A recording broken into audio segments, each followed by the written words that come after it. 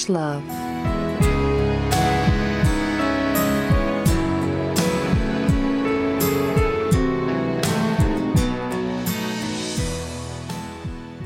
When I wake up, well, I know I'm going to be the man who wakes up next to you. It's episode 21, season 3 of Ravage Love, and we are back from hiatus. Hi, Julie. Hello, Renee. You know what? I would walk 500 miles. I would walk 500 more for you. I thought they were Irish.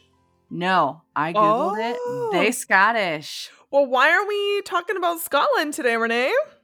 Oh, I don't know, Julie. Maybe because it's Highlander Day. Hello. This week, we are reading books about Highlanders. Now, there is no shortage. I mean, how easy was it for you to find a book? Oh, well, I think I told you earlier, I have made the conscious decision to only read books that I own already. And I was like, I have to have a Highlander book. I had 2 Highlander books.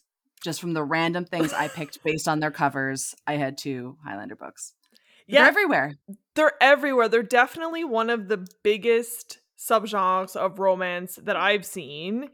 And from what I could ascertain, the trend started with the old Outlander series, which has since been made into a TV show. There's a musical. There's all these spin-offs, short stories, novellas, the actual series itself. Much to my shock, I didn't know this until I researched it for this week's episode, but the first Outlander book came out in 1991. Really? Yeah, I feel like it was older than that. Oh, see, I didn't think it was that old at all. I thought it was from like the early, because it seemed everywhere right now. Yeah. I just truly believed that it was like in the 2000s, but no, the first book was in 1991. They're huge books also. They're like hundreds and hundreds of pages. So, I mean, one of the many reasons why people writing off romance is nonsense is like people read 800-page Game of Thrones and they're like, that's literature. But like 800 pages of Outlander is still a lot of work.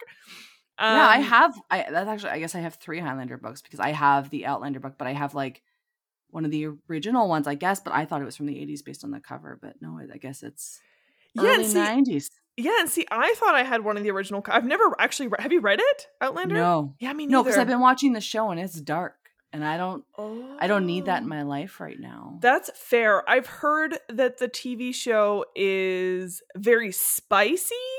Yes. So there's that appeal. But yeah, then I was told that there's like a lot of sexual violence. There's like a man who's sexually assaulted, and you're like, ooh. Oh yeah, it's the main character, and it's graphic. Like there's this part where he's like crawling away from his abuser, and he's naked, and his ass is just full of dried blood. Oh my God. Yeah, like they don't hold back. And I actually wasn't going to watch the show, but I went on a few dates with somebody who was on the show as an extra. Okay, excuse me, what a flex. And also what a name drop, just casual like that. You know. Yeah, so I was like, well, I guess I better watch the show, but they were in the later seasons and I never made it that far, so. I was like, did they paint the dry blood? Was that their job on the scene? But no, they were an extra. Okay. They were yeah. Later in the show, they end up coming to the New World and they meet a lot of indigenous people. And so because they were filming in like England and Scotland and stuff, they had to bring in indigenous people over there. And the person I went out with was Two-Spirited, and they were on the show. So that's cool. Super cool. Yeah. So that's why I got into the show, and it's like they just can't catch a fucking break on the show. Well, for folks who don't know, Highlanders referred to people from the Scottish Highlands back in the day. So yeah, life was real rough for these people. Everyone, it was very brutish time in history.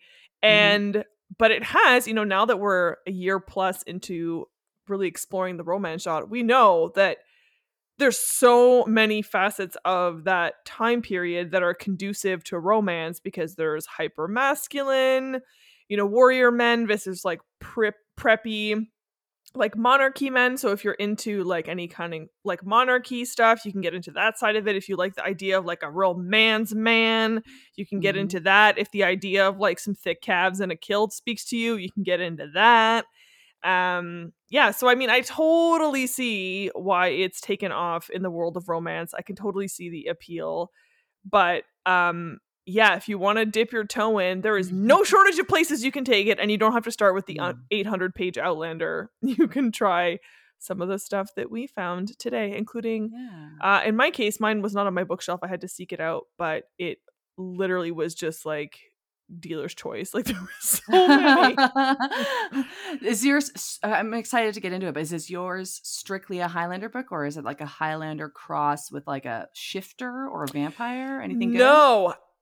Again, I mean, excellent point, because I was intentional about that, because that's the thing about this particular genre, is that it intersects with a lot of shifters, a lot of time travel, which I blame on Outlander, because Outlander is about time travel.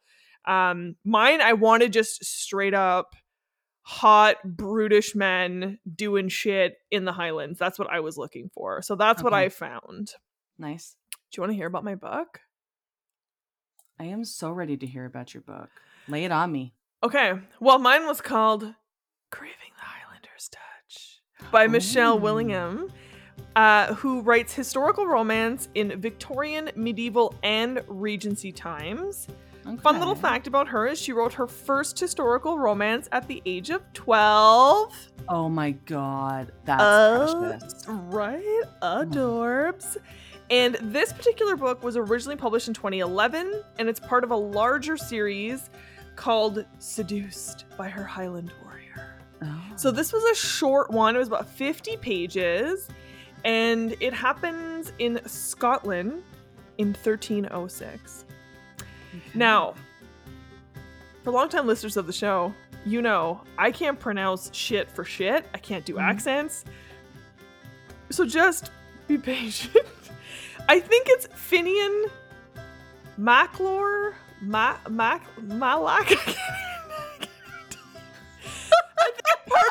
I think part of it is that because I am like you, a truly bilingual person, my brain sees like, oh, Maclalor, it's Maclalor. Like, I can't. Anyways, so Finian, we're just gonna call him old Finny Finn. Finny Finn is basically naked, freezing in prison, waiting to die the next morning, filled with grief because his daughter is dead. His wife died in childbirth, and then he tried to take over this fortress from the British to, remain sovereign as Scotland, and his daughter was killed in battle. He was captured. He is going to be brutally murdered in front of the public square tomorrow to make an example out of him, because he is the chief of his Scottish clan. Then, a beautiful Alice Fitzroy, Lady of Harkirk, comes to free him because she also wants to escape and get the fuck out of this fortress because her husband is a sadistic sociopath. Ooh. And so she's like, I don't want him, you're just trying to fight for your freedom. I'm trying to get out of here anyway, so what do I lose? Tries to set him free. Then she does, and there's this battle, and there's all these complex characters, which I found very confusing for a short novella. And it's supposed to be like a prequel to the larger thing, so I don't know if you're supposed to read the series and then enjoy this later, but that was my only critique, really, is that I was like, who are these people? What is this fight? What is going on? So just a lot of action. And then her castle, her fortress, ends up being conquered by the Scots, and her husband is killed. And she now has no clue what to do because she was married off to this guy to try to build an alliance between her family and this guy. And so now she's like, okay, I can go home and be married off to another sadistic sociopath, or I could, be forever helped by this Finny guy because he's like, I'm forever in your debt, so you freed me. So, what can I do to help you? And she's like, well, I can't stay here because I'm going to be sent back to my dad. So can I come with you? And he's like, yeah, absolutely. And then she's like, okay, just one sec. I want to make sure that everyone else has been freed. And then pulls out this young girl. And he's like, my baby. And doesn't realize that she had saved his daughter and shaved her head and put her in boys' clothes and made her just do tasks in the barns basically to keep her alive, not realizing it was his daughter. Who I was gonna say daughter, I guess, because she was gender non-conforming. It was a very confusing time. But So now he's like, oh my God, you set me free and you kept my daughter alive. Like, I will do anything for you. I will fight for you to the death. And she's like, great. Can we just hang out here for a couple days? You are brutally wounded and you need to be better before we get out of here. We probably have a couple days before the British back home realize that the fortress has been burnt. So, of course, what does she do? She tends to his wounds, which is obviously a very sensual experience in 1306. Falls asleep beside him. He's like dreaming and starts feeling her up, finger bangs her. She's never had an orgasm in her life. But then he goes, Jillian. And that's not her name. Oh. So she's like, oh shit, what the fuck? She's mortified. She's like, I just let some man who's not my husband finger bang me. I just enjoyed sex, which is so scandalous. I am a lady. It's 1306. Make better choices. And then he fucking said someone else's name. And he's like, I'm sorry. I was just like, I was in so much pain that I was almost like, I was half asleep and I thought it was just a dream. And I remember thinking, oh, this woman has fuller breasts than my wife. I'm not sure what's happening. It must be a dream. And his dead wife was his only other partner, so it was his only touchstone of sex. So he was like, sorry, I thought you were my dead ex-wife, but it's cool because I was half asleep. And she's like, okay. Because that tracks. Again, 1306, women were simpletons. She's outside getting some air, just trying to collect herself because she's like, who am I? I'm such a hussy now. And then all of a sudden, her husband's shitty sidekick comes along and he's like, ugh. There's silver in this fortress. Give it to me. And she's like, I don't know where it is. And even if I did, I wouldn't give it to you. And he's like, I'm going to tell everyone that you partnered up with the Scots, committed treason, and had your husband killed. And she's like, you piece of shit. And he's like, come back tomorrow and I'm going to take that silver or I'm going to have you charged and hanged in the town square. Obviously, that doesn't happen. Action, action, action. The daughter actually knows where the silver is hidden, uses that, does some leverage, does a whole thing. She ends up going back to England to see her dad and basically beg him to cut her loose. And he's like, fuck it, you're an embarrassment to this family. You're dead to me as far as I'm concerned. And she's like, okay. And then she goes off to continue living in Scotland with Finney and his daughter. And they bang-a-rang and have a time. The end. Oh, yay. Right? What happened to the sidekick? Oh, he got a silver and was like, okay, bye. I'm cool. Oh, they gave it to him. Okay. Yeah, they gave it to him and they had like a fight and shit and whatever. Again, there was a lot of, which again is quite common with that time period in terms of fiction where there's like Anna Karenina style where there's like 400 fucking characters. Yeah. So there was a lot of like, this person from this clan did this. And I was just kind of like glazed over for those parts. But I think if I'd read the whole series, I might have had a better understanding. So that is my suggestion to folks because I would recommend this book, Renee. I really would. I really would. First of all, it's like $2 on the Kobo store. So it's worth trying. It's like 60 pages. So it's a good little dip your toe in. There was a couple like typos, but the writing itself was very strong. And so, oh my God, so spicy. Yeah. So spicy. Yeah. And also incredibly consensual, which I loved because again, it's 1306. And this dude just like knows his way around a woman's butt. And I am here for it. In terms of general descriptions, we had a lot of manhood, girlhood, womanhood, warm folds, a lot of there was no like cock and pussy, which again is pretty common for that kind of historical romance. But yeah, I'm gonna give it 5 out of 5 bangers because it was spicy. So yeah, bangers and mash all day long to Finney and Alice just smashing and just like at no point, Renee, you will love this, at no point does she stick his dick in her mouth. Not once. She barely gives him a hand job. Yeah, he's just constantly going down on her, finger banging her, going down on her, taking his sweet ass time. And then when she's like, I don't want to be sweet anymore, bangs her hard. Like just, mwah, everything we love to see. Love it. No mentions of kilts. I will hold back my rage about that, but that's me. That was me and my book. Craving the Highlander's Touch, which I highly recommend. What did you read this week? What did you pull off your shelf, Renee? So like I said, I have 3 books, one of which is Outlander.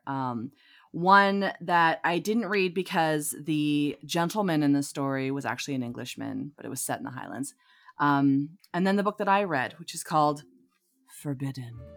and it's by Elizabeth Lowell. Now, before I go into anything, Julia, the reason there were no kilts mentioned in your book is because kilts weren't really a thing till the 16th century. Oh! And I found that out at the beginning of one of my other books where the author was like, listen, I get a lot of heat for there not being any kilts in my books, but let me be clear. It's because they're true to the time. So that's what I know about kilts. Oh. Yeah. So before that, So I did my research. Yeah, they would have dressed more like Mel Gibson in Braveheart. But didn't he have a kilt? He had a skirt. It was a tunic. He had a tunic. Okay, because I feel like there's a part where he moons somebody. Yes, but in his like battle gear, it was like leathery and like wool and tunicky. Yeah, so they wore tunics before the 16th century. And then they started wearing kilts because that's when tartans were invented. And then they turned them into kilts. But there's no like formal recognition of them being a fashion until the 1700s. So... thank you for that the more you know moment. Also, I was so aghast that I literally went, ooh, with my hands, because that's how I roll, and I literally just punched a curler out of my hair, which is the sound you heard of it falling and hitting the ground, and because my floor is so uneven in my house, it just rolled down to the other end of my office. But just know that that's how excited I was by that hot fact, so thank you for that. You're so welcome. So Elizabeth Lowell is actually the pen name of Anne Maxwell. Anne Maxwell is also known as A.E. Maxwell and Lowell Charters and Annalise Son. So she has over 50 books to her name. She was married to an LA Times journalist who did international crime reporting. But she was at home all the time and she was bored and she's like, I've read every single science fiction book in our library and in this shit-ass town, so I'm going to write my own book. And so she started writing science fiction. And then from there, she started writing crime stories.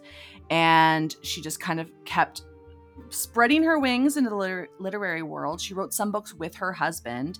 And then some of her crime books have a woman's name on it because the publishers were like, this would sell better with a woman's name. But her husband, helped her write them.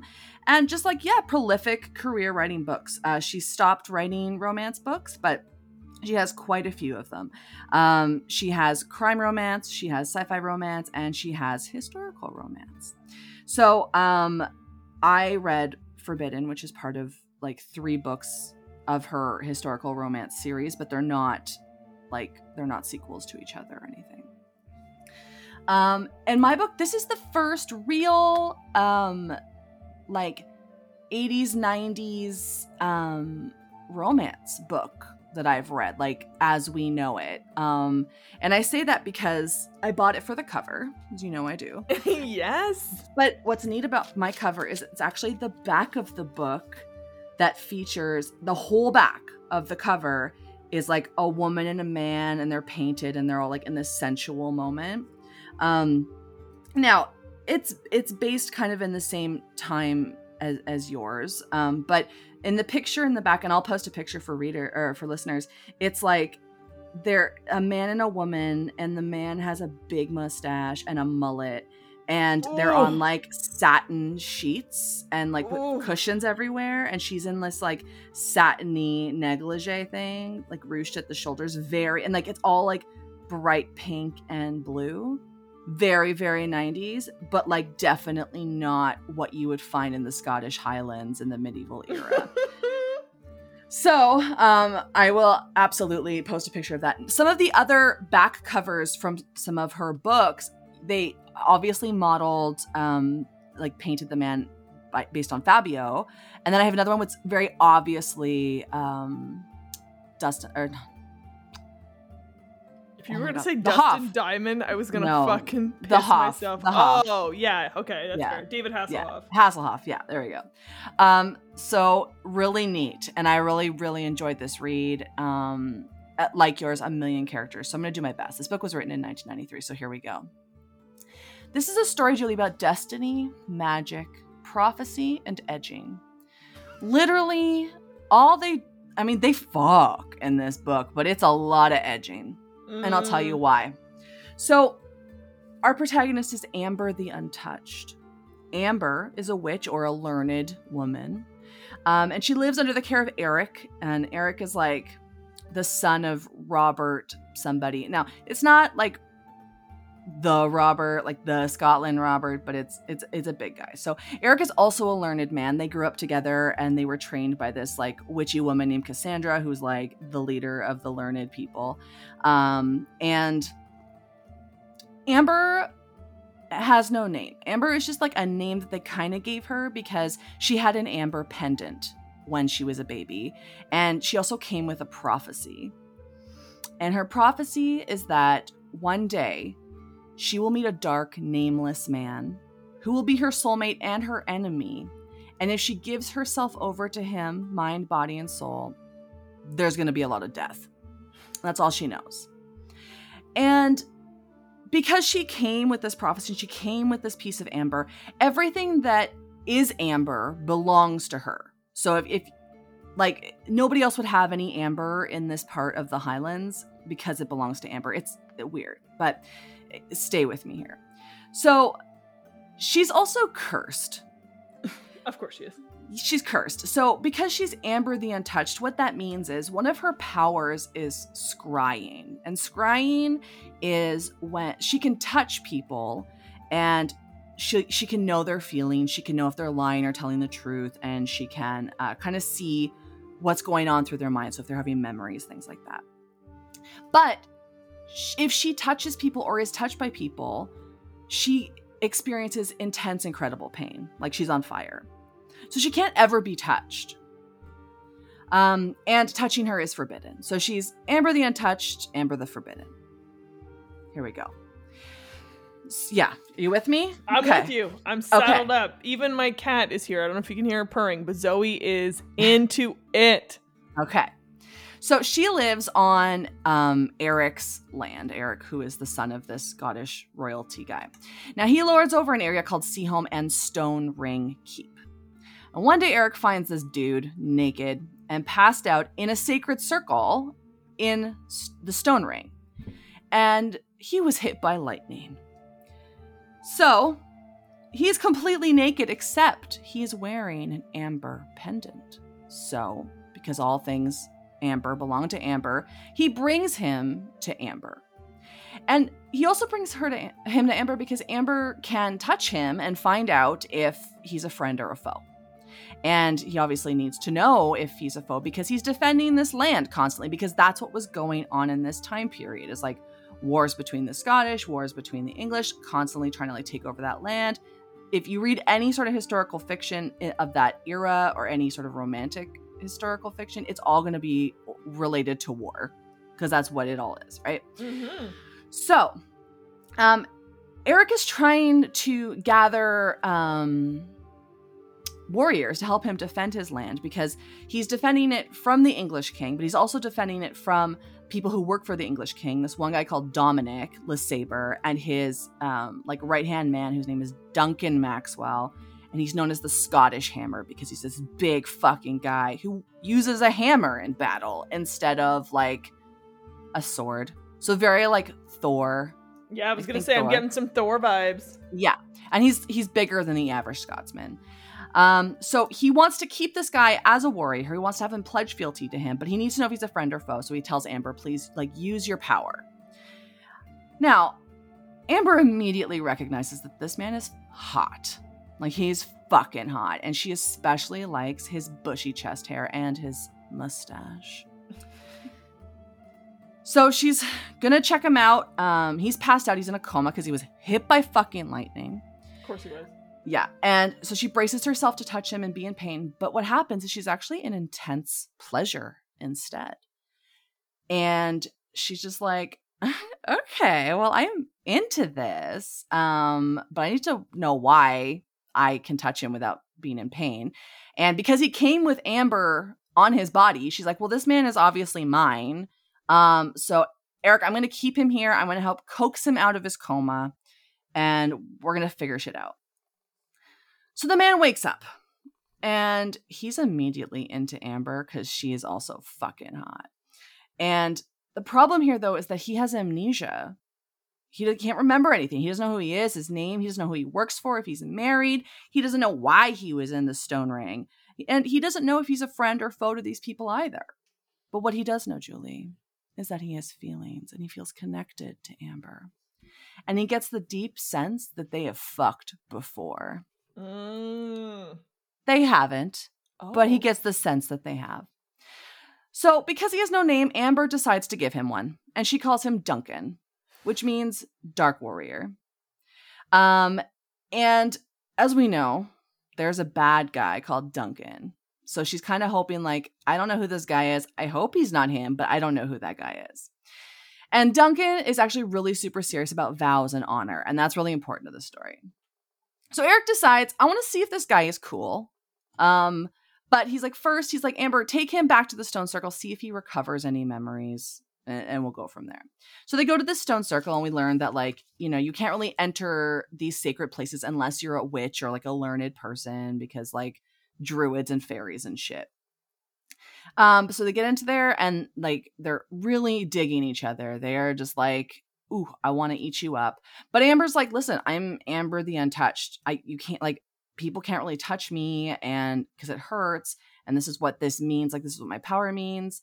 And I'm also Amber the Forbidden because nobody can ever fuck me, because then this prophecy will come true.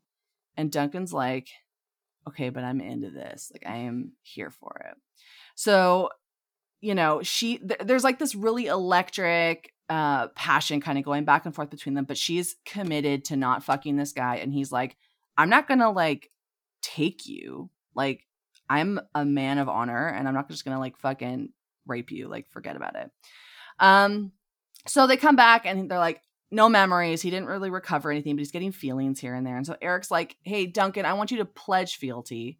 But he's starting to get the sense that Duncan is actually Duncan Maxwell, the Scottish Hammer. Then this new guy shows up. His name is Simon. And Eric wants him to be a warrior too. But Simon recognizes Duncan and doesn't say anything because Duncan doesn't recognize him. And Simon, who fucking hates witches, by the way, like hates witches. He's convinced. Even though his sister-in-law is a witch, but whatever. Simon's convinced that Duncan is being bewitched by Amber because they go way back, because Simon is actually Dominic LeSabre's brother. So he knows Duncan really well. And he was actually in the Stone Ring Keep looking for Duncan, but he's playing it cool because he wants to see, like, you know, is Duncan just fucking around? Like, what's the deal? So Eric's like, hey, Duncan and Simon, I want to see you guys fight. There's a friendly battle. I just want to see, like, what your fighting style is like, and if you're going to be good for my, like, army or whatever. And so Simon's like, cool, let's do this. And he uses that opportunity to kind of like throw some words and stuff at him to see if it jogs Duncan's memory. And he realizes that, like, he's not fighting, or he's not faking this memory loss. But he was able to best him in this fight by throwing familiar words and places at him. So he's like, okay, I got to go home and like tell everybody that I found Duncan and like what the fuck is up. And so Eric, observing Duncan in this time, realizes, like, yeah, this is the hammer. I have the hammer here, and I need to keep this guy here so I can keep my land, because without him, I'm not going to do it. So the sexual tension between Amber and Duncan is huge, and everybody knows, like, everybody can see it because they are not like trying to even like be conspicuous or inconspicuous with like how horny they are for each other. And also people who all know Amber and know she can't be touched notice that Duncan can touch her without hurting her. And so everyone's like, oh my God, will they? Won't they? And like Amber's like, we can't fuck. And Duncan's like, cool, but we can do other stuff. So they do other stuff. And they go to like these sacred spaces, and like, because like touching her is so pleasurable, they just like touch each other a lot. And he's really into her nipples, and she's like, oh, I love it. This is so good. And she's like, I want you to take me. And he's like, I can't. I made a vow. So they're really into each other, and everybody knows it. And Eric's like, hey, he knows that Duncan is the hammer, but doesn't want him to know. But he knows his memory is going to come back anytime now. So he wants Duncan to marry Amber, so he has to stay there, right? It's strategy. But Duncan's like, look, I do want to marry Amber. I love her, like, or I really like her. I really want to be with her. She's hot as hell. Like, she's a catch, but I need to recover my memories because I'm a man of honor. I need to know if I'm betrothed or married. Like, I don't want to just give up on these vows that I may have made before I forgot everything. So Eric knows it's just a matter of time before Duncan and Amber bang. And so Eric says, listen, Duncan, make me a vow that if you take Amber's maidenhead, her virginity, if you take her maidenhead, then you have to marry her. And Duncan's like, yeah, sure. Because he's convinced they've already fucked. He's convinced she's not a virgin because her sexual energy is like so intense and familiar. So he's like, yeah, no, I can make this promise. Don't worry. Like, she's no virgin. But then they fuck. And there's an audible rip, which we know is like a thing in books where there's virgins. Mm-hmm. And he's like, what the fuck? And is like, oh shit, I have to marry her now because I made this other vow. And he's got all his blood on his dick. And he's like, if I had known you were really a virgin, I wouldn't have been so passionless with you when I took you for the first time. Like, I would have been like more tender and stuff. And she's like, no, like this was good. I was into it. And he's like, no, I hate myself. And she's like, bro, like chill out. And he's like, no, I hate myself. And so he rushes back to the castle and he's like, listen, I fucked her. I gotta marry her now. And Amber's like, I know Duncan's my soulmate, but I'm actually really worried that he might be the Hammer and he's my enemy. And if he's my enemy, then that's part of the prophecy and people are going to die. And I don't want to do that. And Amber doesn't really want to get married just because they fucked. Like, she loves him and is like part of him and all that. But she's like, I don't really want to marry him just because he's sad that he was, passionless in this entangle that we had. But Eric knows that Duncan is the Hammer and it's a matter of time, right? So he's like, okay, tonight you guys are going to get married. Like, I'll let everyone know.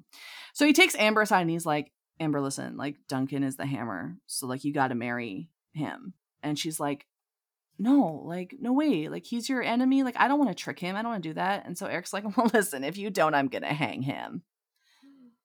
So she's like, fine. So they get married and they bang a lot and they're really, really happy. Meanwhile, Simon's gone back and been like, yo, I know where Duncan is. He's being bewitched by this witch and we got to get his memory back. And so they go over there and they capture Duncan and Amber in a net, which I thought was fun. And they help him get his memory back because the sister-in-law, who's a witch, was actually Duncan's like childhood friend. So he gets his memory back and he's pissed. He is so angry. He's like super pissed at Amber. He's super pissed at himself because he finds out he was actually betrothed for this like political alliance and this dowry and stuff. And he's just like really pissed. So Dominic, who's like the lord of this keep, is like, I can annul your marriage. Like, don't worry about it. So you can marry this other woman. And the other woman's there and she's just like, could not care less. She's like, I fucking hate it, all of you. And all she does is play the harp and I love it. But Amber's really upset because she's like, Duncan's my soulmate. And Duncan, who's still really pissed with Amber's like, look, I have to marry this other lady because I made a promise before I married you. But I'm going to keep you as my whore because we fuck good. And she's like, I don't love that. But she's like, you know what? You're my soulmate. And I don't want to do that, but I'm going to stand by my man because she's convinced that her love will fix him. And so she's living there. She's like super unhappy, but she's going to keep trying to like seduce him. I'm pretty sure Amber rapes Duncan, but they don't write it like a rape scene. But knowing what I know about consent, Julie, she rapes him because he's like, no, get out of my room. I don't want to do this. And she's like, I don't understand you. It's like sticking his dick in her mouth. And then she's like, he's like, fine, let's do this. I'm into it. I mean, yeah. So coercion minimum. Yeah. Mm-hmm. Yeah. However, here we go. So Eric shows up and he's like, oh, by the way, I just found out that Amber's actually my twin sister separated at birth. So if you don't keep this marriage going, I'm going to start a war with you and you can't win because you're poor. And Amber's like trying to seduce Duncan. And then she realizes, you know what? I actually can't fix this guy no matter how juicy my pussy is. And, you know, I just can't be with him because this is never going to change. He's never going to love me. So she runs away and like goes to like magic fairyland. She disappears in there. And then because she's connected to Duncan and she's disappeared now and gone into like another dimension, Duncan goes into like this berserker rage and takes his hammer and like smashes this whole room. And people are like, oh no, we gotta settle him down before he goes out in the village and starts hitting people with his hammer. And I'm like, that feels extreme, but okay. And so Eric's like, hey, listen, like she left her Amber pendant behind. So she's actually going off to die right now. Duncan, if you don't go after her with this pendant, you're like, she's going to die. And Duncan's like, I have to save her. I love her. And he's able to like get through the magic places where she's hiding because of his love for her. And his love saves her. And then they're together and the land is blessed. And that's the end of the story. Yeah, there's no war, which was really like the whole point. Loved the book though. I genuinely loved the book. I thought it was cheesy as hell. Like I was imagining it as like a TV show or a movie in my mind. And I was like, this would be the funniest thing I'd ever watch because they're literally just edging each other on for these long chapters. And it is so funny. Oh my God, it's so funny. I'm going to give it 5 out of 5. I don't know, tomato beans on toast, I guess. Like it was very spicy. It was very spicy and it was extremely well written. It's like a legit novel. It was about 400 pages. And I inhaled it. I loved it. I would definitely recommend it if you can accept that it was written in the early 90s and that like the beliefs around sexuality were very different then. The sex scenes were good. Like, you know, there's always edging like forever because she's like, her whole thing is being touched, right? So that's the whole sexual contact for her is like touch. So that's really all of the encounters they have are really based around that. She does suck his dick. But he's like, I've never known the mouth of a woman like that. So I'm like, oh, so she could have really been shitty at it and he never would have known. He does say he's going to eat her pussy. I think he kind of like licks it because at one point he's like biting her clit. And I was like, don't do that. Yeah. Like obviously Elizabeth Lowell has never had her pussy ate because you would know then that biting a clitoris, having your clitoris bitten, not a good feeling. No, it's a hard no on that one. Yeah. So anyway, it was really good. I'm actually not going to read a passage today. Instead, I'm just going to read you some of my favorite things where they mention that he's male. Oh, okay. I love this. Not only was there a lot of attention paid to his mustache in this story, which I don't think was a traditional facial hair thing in the Highlands, but also the fact that he was male was a really big thing. So I'm going to read some of my favorite ones here because they're hilarious. And then I'm going to hand it over to you. Awesome. Okay, you ready? Mm-hmm. Okay, so his face is strongly male. He savored his maleness. The smile was nakedly male. Yeah. When Amber started to speak, he talked over her, which I thought was pretty male. The first time they started getting into it, it was on page 69. Hey-o. The warmth and sheer maleness of him swept through her. One of Amber's fingertips brushed over a male nipple. Not a female nipple. A male nipple. A male nipple. When quiet was restored, Eric gave Duncan a look of masculine sympathy. Paint a picture, will ya? Yeah. Duncan's torrential male hunger. Ooh. Yet it was a love that held no sexual desire, despite Amber's beauty and Eric's forthright masculinity. Wow. I can feel the sword emerging from its sheath, but I can sense you feeling your own maleness sweep through you. Oh my God. Yeah. He was fully aroused, overwhelmingly male. Yeah. And she had removed herself. She has removed herself from your masculine equations of pride, power, and death. And that was the book. It was just, I thought that was pretty funny. I can't read any passage because it's honestly like a soap opera where it's like, she was horny. But then it's like, she felt a million feelings and talked about those feelings for a really long time. And then she licked his male nipple. Like that's, one point she was like gushing wetness. Like he went downstairs to kind of check her out. And it was like gushing wetness into his hand. And I'm like, what is that what does that look like? No one gushes from just having their pussy looked at, though. I mean, maybe you would if you had magic skin. Oh, yeah, maybe. Right? Good call. Yeah. So I actually really enjoyed the book. I did. And I loved all the references to his maleness, but very few references to femininity. It wasn't really a plot driver, but the maleness was important. So, I mean, you could actually read the other books I have to see if maleness is a thing in the book. I really am curious. So I hope we can find another thing to read that I can put one of these Elizabeth Lowell books. Oh my God. Yeah, 100%. I need to know if this is like a theme. She's like, just so you know, this is very straight romance. We want you to know these are heterosexual people. This is a man. That's so funny. And I will send you a picture after we're done recording so you can see how manly he is. But well, and as always, listeners, head to our socials, Twitter and Instagram, to see covers, because oftentimes they are, I mean, there's a reason why Renee chooses books based on the cover. 100%. Yeah. 100%, because some of these are legit works of art. Some of them are absolutely just like toot toot riding the Hot Mess Express. This week for me, my cover is pretty cheesy. It's a man in a, I would say, before this conversation I would have said a kilt, but this appears to be more of what was in Braveheart.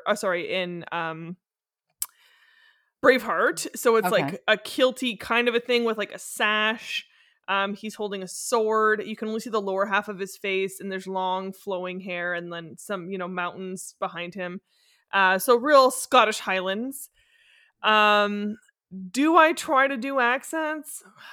You know what? That's part of the reason I read the maleness too. So I cannot do a brogue to save my life. So you're under no obligation. I can't. I'm just like Scottish. I can't do it. It ends up being like Irish mixed with Scottish.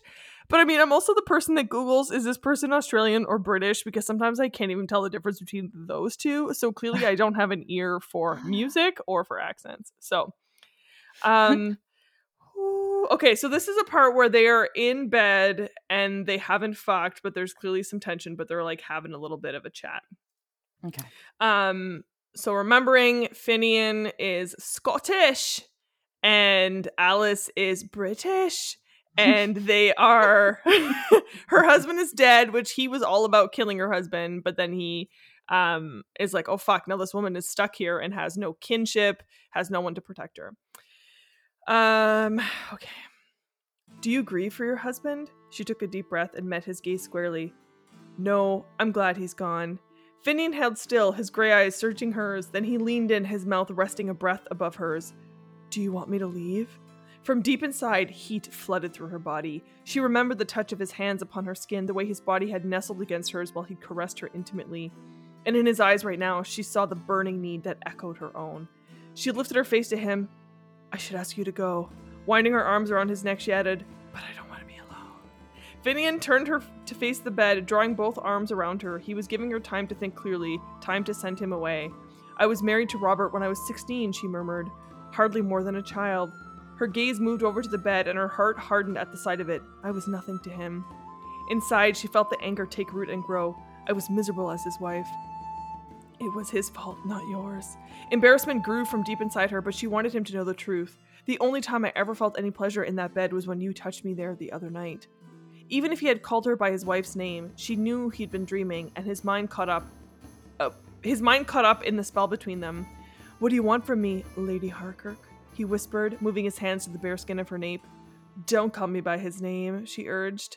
I am Lady Harkirk no longer, only Alice. Alice, he repeated.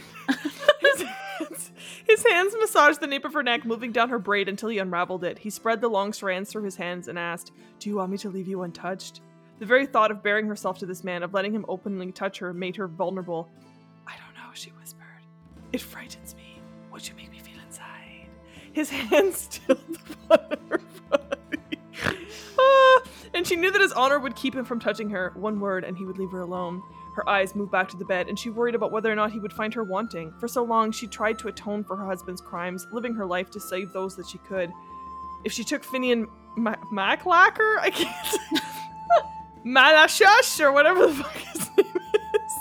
into her bed. It meant the ultimate act of defiance against her husband. Though they were wed no longer, his spirit taunted her. I want you to stay, she admitted, and drive out the bad memories.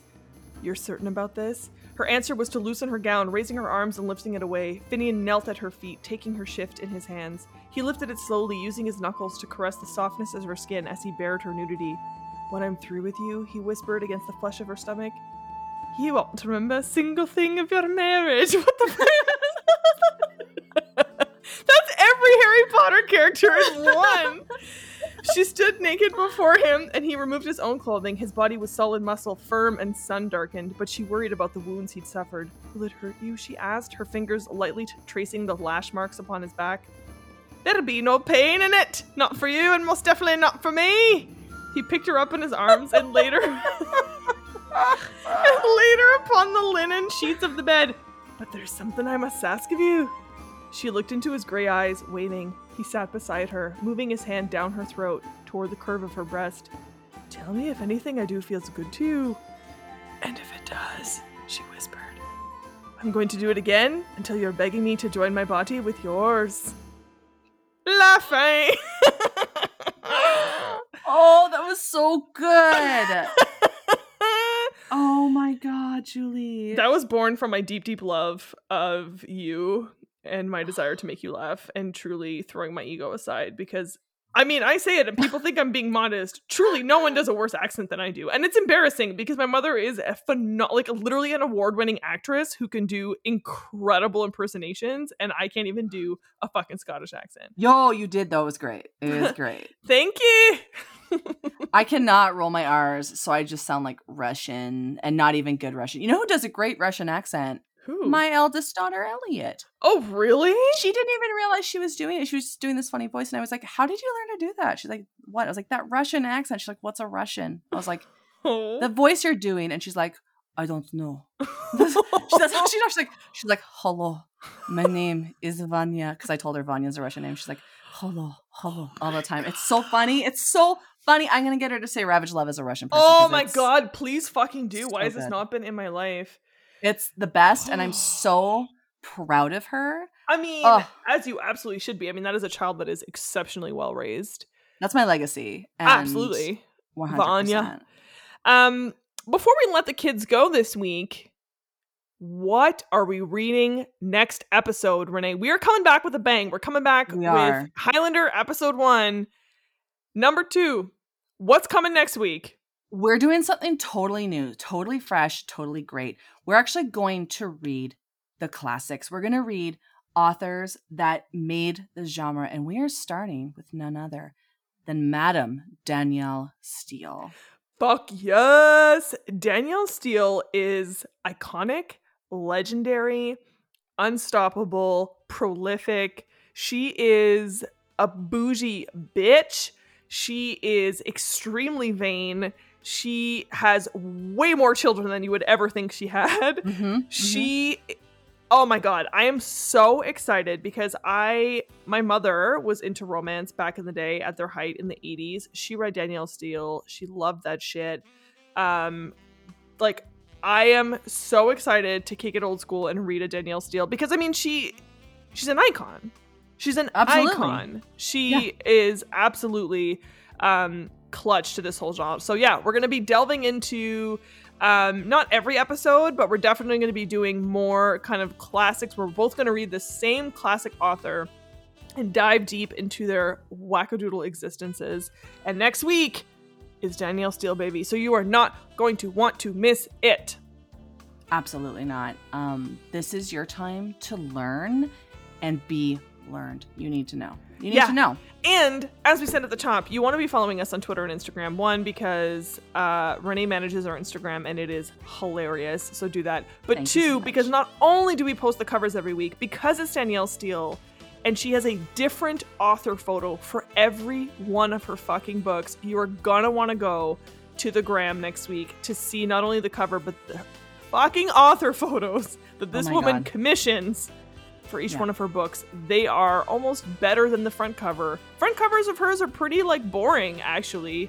But those author photos, you turn that shit around and you're like, OMG. Exactly. So Tune in next week. Oh, it's Finian McLocker. Did you look it up? I looked it up. It's McLocker. You're welcome. Okay, but like that's a fucking mouthful, right? Yeah, in French, but like McLocker. That's why I'm like macaron. See, like I don't know how to fucking say this guy's name. It's too many for me. So, thank you for confirming that I'm not just so illiterate.